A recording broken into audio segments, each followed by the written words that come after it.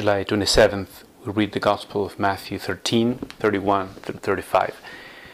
The first parable here is the mustard seed, that is the smallest of seeds and then becomes the largest of plants, and the birds of the sky come and dwell in its branches.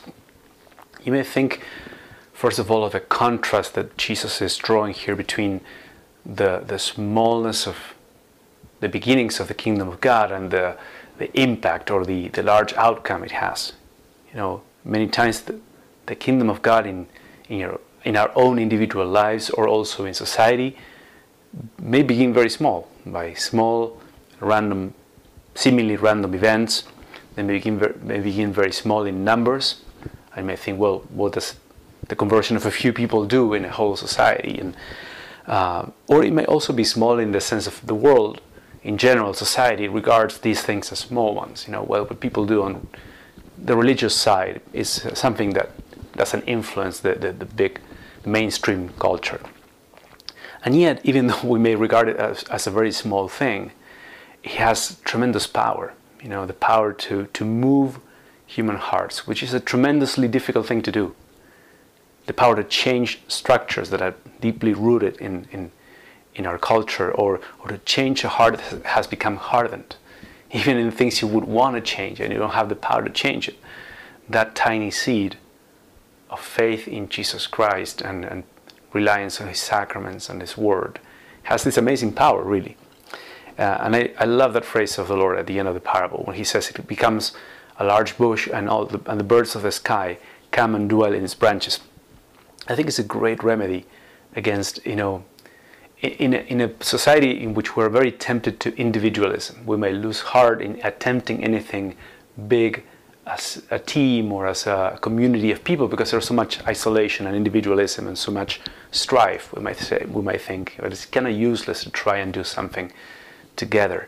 And the Lord says, well, when you join me, when you join forces, then people come together in different ways. Even though they struggle with it, they can come together and work in community and become friends and open up and become teams that do things together.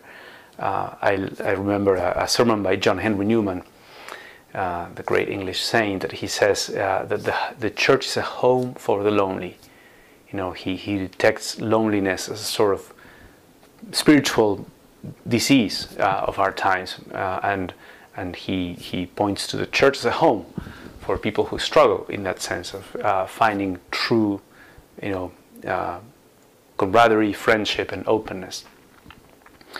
And then the second parable, I would say it's similar in the scope that it contrasts the small beginnings and the big outcome, the impact, but especially it does emphasize this idea of the change that Christianity or faith can introduce into someone's heart, into someone's environment.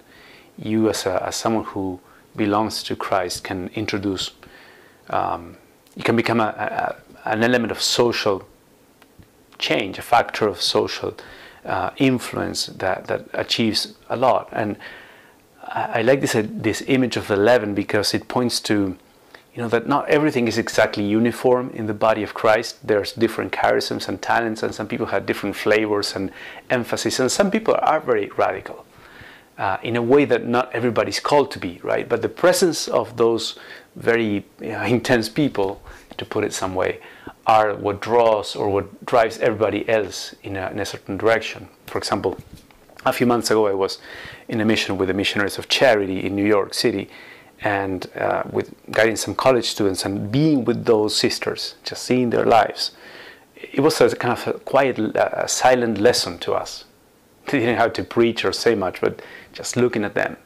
And that's what I think is what leaven in the dough can mean. You know, when we are sincere in following Christ, each of us brings some element of intensity in some way or other that can be a good influence and other people need. Not to do exactly what I'm doing, but in order to kind of raise our hearts to something else.